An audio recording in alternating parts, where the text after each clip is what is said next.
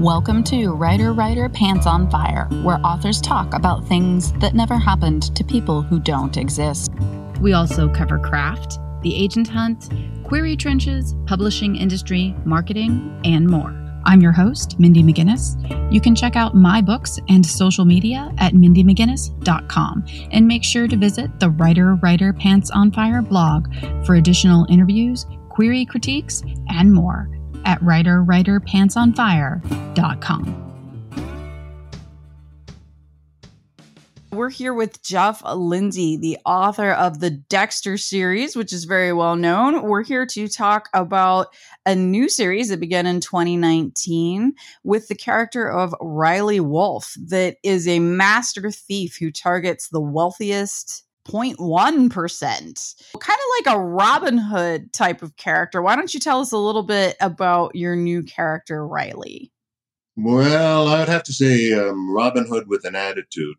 He's been so successful as a thief that money really isn't the thing with him. It's the challenge. And he loves taking on something that everyone says is impossible, proving that they're wrong. It's not impossible for him. And it makes it just a little sweeter if he can take it from that 0.1% overprivileged, born into money jerks that he has had a lifelong grudge against. I think mostly because of his background. The thing that fascinates me the most in writing is the characters. I've always taken pride in, even the minor characters are not just cardboard cutouts. And with Riley and Dexter both, I worked with psychologists and tried out different scenarios until I found something that fit.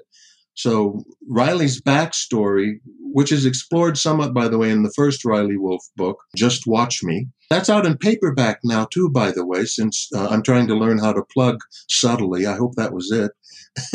But that was perfect, yes. No one caught on that I was plugging, right? No one knew. Okay. He's not a cold killer, but if there's someone in the way of a job, he doesn't mind pulling the trigger or pushing them off a roof or out of a helicopter. Again, it's a lot sweeter if it's one of the 0.1%. But for Riley, the real thing is the thrill, getting something done that is just jaw-dropping and impossible. There's an old cliche of, be careful what you wish for, you might get it. This time around in Fool Me Twice, what he gets is really and truly impossible. Normally when someone says that can't be done, he goes, just watch me, which coincidentally is the title of the first book now available in paperback. But this time he hears the job and it's like, no, that really is impossible. I mean, there's a limit. This cannot be done, period, end of story. A small problem. If he doesn't do it, he's going to be killed by one of the most dangerous and ruthless people in the world. That's kind of where the book starts. Most people are familiar with Dexter, your first series, of course, by no small means because of the Showtime show. I was familiar with it when it was, for lack of a better phrase, just a book, and always really enjoyed it. I am also drawn to the bad characters. When I was young, for example, I was always more interested in, the other team and seeing what they were doing and wanting more depth on them. Because a lot of the time, especially when I was growing up in the 80s, the bad guys were just cardboard cutouts. The bad girls, even worse. There was never any depth to them. It was, let's see how black we can paint them. So I really can sink my teeth into an anti-hero, not necessarily a villain, but an anti-hero. With your work, that is a huge theme. So can you talk a little bit about that attraction for you as a writer or even just as a consumer? It's a balancing act. I never really understood the attraction to bad people. Even when I was dating and someone would say, come on, she's bad, you can, probably score. It was like, yeah, but why would you? It really started as a writer. My wife, who's also a really good writer, Hillary Hemingway, she had a saying that if you want a good hero, you need a good villain to oppose them. That makes so much sense. And I started working on that. At a certain point, I became more interested in the villains. And now, as I said, that's a balancing act. Nobody wants to watch a story about someone who's just horrible. There have to be Mm-hmm. redeeming qualities. So you got to balance the good with the bad. And like with Dexter, we know right away he would never harm children. And he's funny. He's got this sort of Alex de Tocqueville thing of observing his culture from the outside. I try to make them interesting. And Dexter was kind of an experiment to see how far onto the dark side I could go. Pretty sure people would go, God, this is horrible. I don't want to read about a serial killer. And that would be the end of it. And it didn't quite work out that way. The first meeting with the PR team for the very first Dexter book, a crowd took me aside and said, I shouldn't say, but I have such a crush on Dexter. That seemed to be the reaction. So with Riley, I didn't want to make him a psychopath, really. He's more of a situational psychopath. I'm a situational monogamist, so I understand. Oh, we've learned so much about your dating history. First with the bad guys and now with situational monogamy. So fascinating. I know. I try to get those little nuggets in there for the kids. Absolutely. Tell me about working with psychologists. You said earlier when you were writing Dexter, but then again with Riley, that you worked a lot with psychologists. And I really, really, really appreciate that, because as a reader and someone with a small amount of background in mental health, so often I see words like psychopath or sociopath being thrown around because they're just part of the, normal discourse now. People use them without really knowing what they mean. Schizophrenia is a big one. Schizophrenia is usually not represented correctly. So I really appreciate the deep dive. So why don't you talk to us a little bit about that? And it is interesting, those two terms, sociopath and psychopath, tend to use psychopath as someone who's a killer and sociopath as, someone who's just ruthless or something. Mm-hmm. And the more I dove into it, I wasn't sure what the difference was. And finally, a psychologist I was talking with in Australia said there's no difference. It's just a matter of, usage. With the first Dexter book, when I was writing it, I was lucky to have a couple of psychologists in the family. Hillary had some cousins who were both psychologists, and it's like Christmas morning, they had a winery in California, and we would go stay with them and tell them our troubles, and they'd get us drunk and give us analysis. So it worked out well. And when I was developing the character, I'd call them up and say, how about this? Would this seem right? And they'd go, no, think about taking it more in that direction. The more I read, the more I talked to them, it started to click. And at one point, I had this idea, and I said to the psychologist cousin, I had this idea about how this would work, and it's this. And she said, yes, that's excellent. Where did you come up with that? And I said, it just seemed right to me.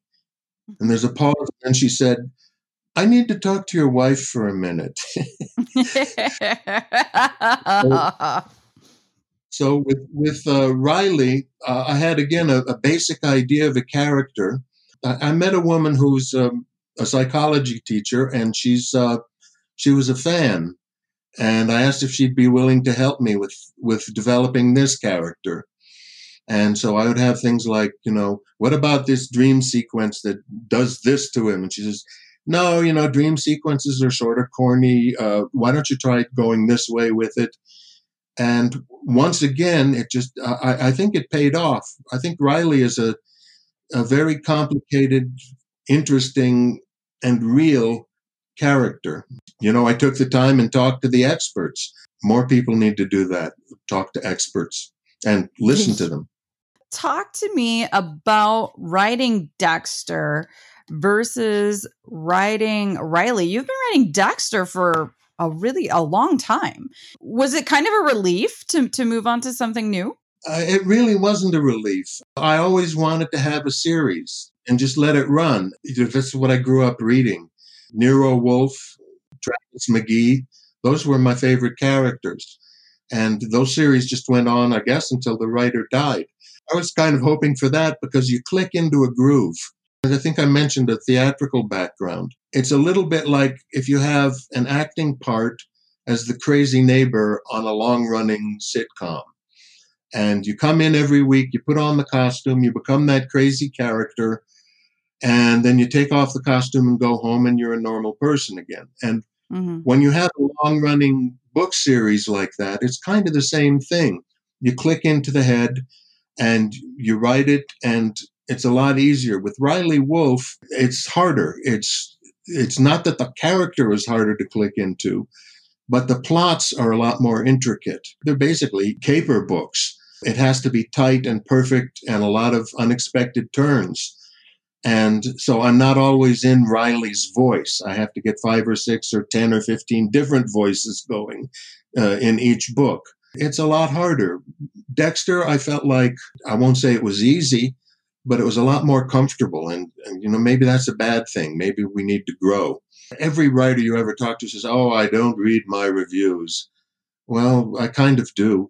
From USA Today, it said, "Jeff Lindsay keeps getting better." That's my goal. I want to keep getting better and different and more interesting. I guess Riley is a pretty good tool for that because it's harder work right now than Dexter was. Yeah, no, I understand. I think that getting comfortable, of course, has its benefits because you can sit down and rip something off. But at the same time, like you're saying, you're not necessarily developing new skills or deepening some muscles that maybe could be strengthened. So, yeah, I think that's really interesting. I'm lucky that I jump genres a lot. My publisher's pretty awesome about allowing me freedom. And so I get to experiment in those ways, which I really appreciate. I do not get to jump in genres. I have like 3,000 pages, which I think is the first 2 volumes of a fantasy series. I have a lot of other things, different science fiction and so on. And I've been told quite firmly, "No, sir, no, that will not do." Typecasting, I guess. Yeah. I think maybe that's some of the benefit to being a mid-list author is that you can hop around. Now, I can't say that my readers necessarily follow me all the time. Interestingly enough, my fantasy series, since you mentioned the genre, was the one that has done, I would say, the least well, if not flat out poorly. Ironically took the most work and I put the most effort into that particular genre. Right. I said I grew up with the mysteries and the adventure stuff, but I also grew up reading fantasy and sci-fi. I've written a couple of sci-fi books. We had one early on with my wife. That's something I feel comfortable with too, but I guess that's all off the table. The fantasy one was more exciting to me than almost anything else I've done for a long time. It just took off. And I say 3,000 pages, and it was going at 150 pages a week. It was just flowing. Wow. It just doesn't happen like that for me, I guess. No, not generally. No, that's impressive. And yes, I know the feeling. Sometimes when you tap into something and it's just going to run and you let it. Yeah, exactly. So talk to me about Showtime bringing back Dexter for a limited series. Now, Dexter ran for quite a few seasons, and I love the show. I was a big fan, never missed it. And, a lot of people were really disappointed by the ending. I can't say that I was. I mean, personally, I thought it was actually extremely fitting.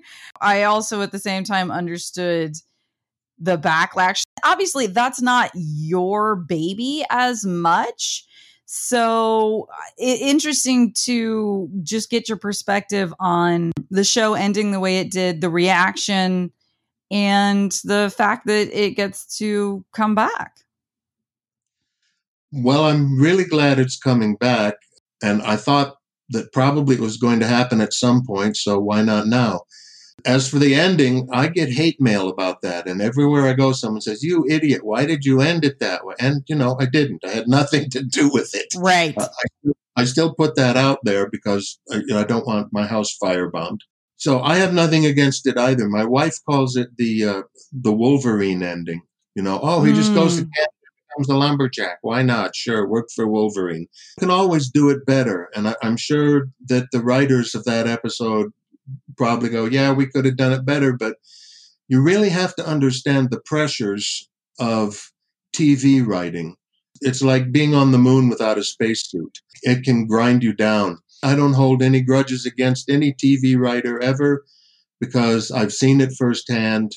And although I've never had to write on a TV series like that, early on I was a production assistant, and I saw what they looked like at the end of the week after, the all-night rewrites and the notes and so on. Overall, the show was terrific. I don't think there's any argument about that. If people felt that the ending was a letdown, well, a lot of the press has been saying here's a chance to make up for that. One of the things that I just fell in love with the show, as you say, and many people don't realize that once something has jumped mediums like that, the author doesn't have control anymore. But I would love just to get your opinion. When I sat down to watch Dexter, the opening title sequence, which never changed throughout the course of the show, I think is a piece of magic. Everything about it is so perfect and tight and controlled, and it just shows violence in everyday actions. And I absolutely love the opening title sequence. So do you have any thoughts about that? Yeah, I agree. I love the opening title sequence. And when I'd sit to watch the show, I'd hear the opening part of the music. I'm thinking, here it comes, my favorite TV show. And then my name would pop up on the screen. I'd go, what? Oh, right, yeah. But loved it. Just two things of interest to me. First of all, the guy who composed it found, there's the instrument that starts it out. I forget the Spanish name for it, but it's the one that goes. Yep. Normally it's made from two pieces of wood. One piece is notched. He happened to find, I don't know how, two of these things made from human leg bones. Oh my God. That's what you're hearing when you hear the opening of the Dexter theme song. So that adds a little dimension. The other thing, and it used to drive me crazy because at a certain point I realized it's basically the theme from The Odd Couple, just changed around a little. Dexter is ding, ding, ding, ding, ding. And Odd Couple is da da da da. So I always, I'd go, oh my, here it comes, my show, and then wow, my name, and then kind of a yeah. Oh, I won't be able to unhear that now. Last thing, why don't you tell us where listeners can find you online and where they can find the second Riley Wolf book, which is called Fool Me Twice. Fool Me Twice can be found just about everywhere good books are sold, and in a couple of places where they sell bad books too. And, online or at your local bookstore, which I'd like to encourage you to support. The first Riley Wolf book, Just Watch Me, is just out in paperback as well. So it makes a great Christmas present to combine the two and give this little gift package to, everyone you know, and I hope you know a lot of people.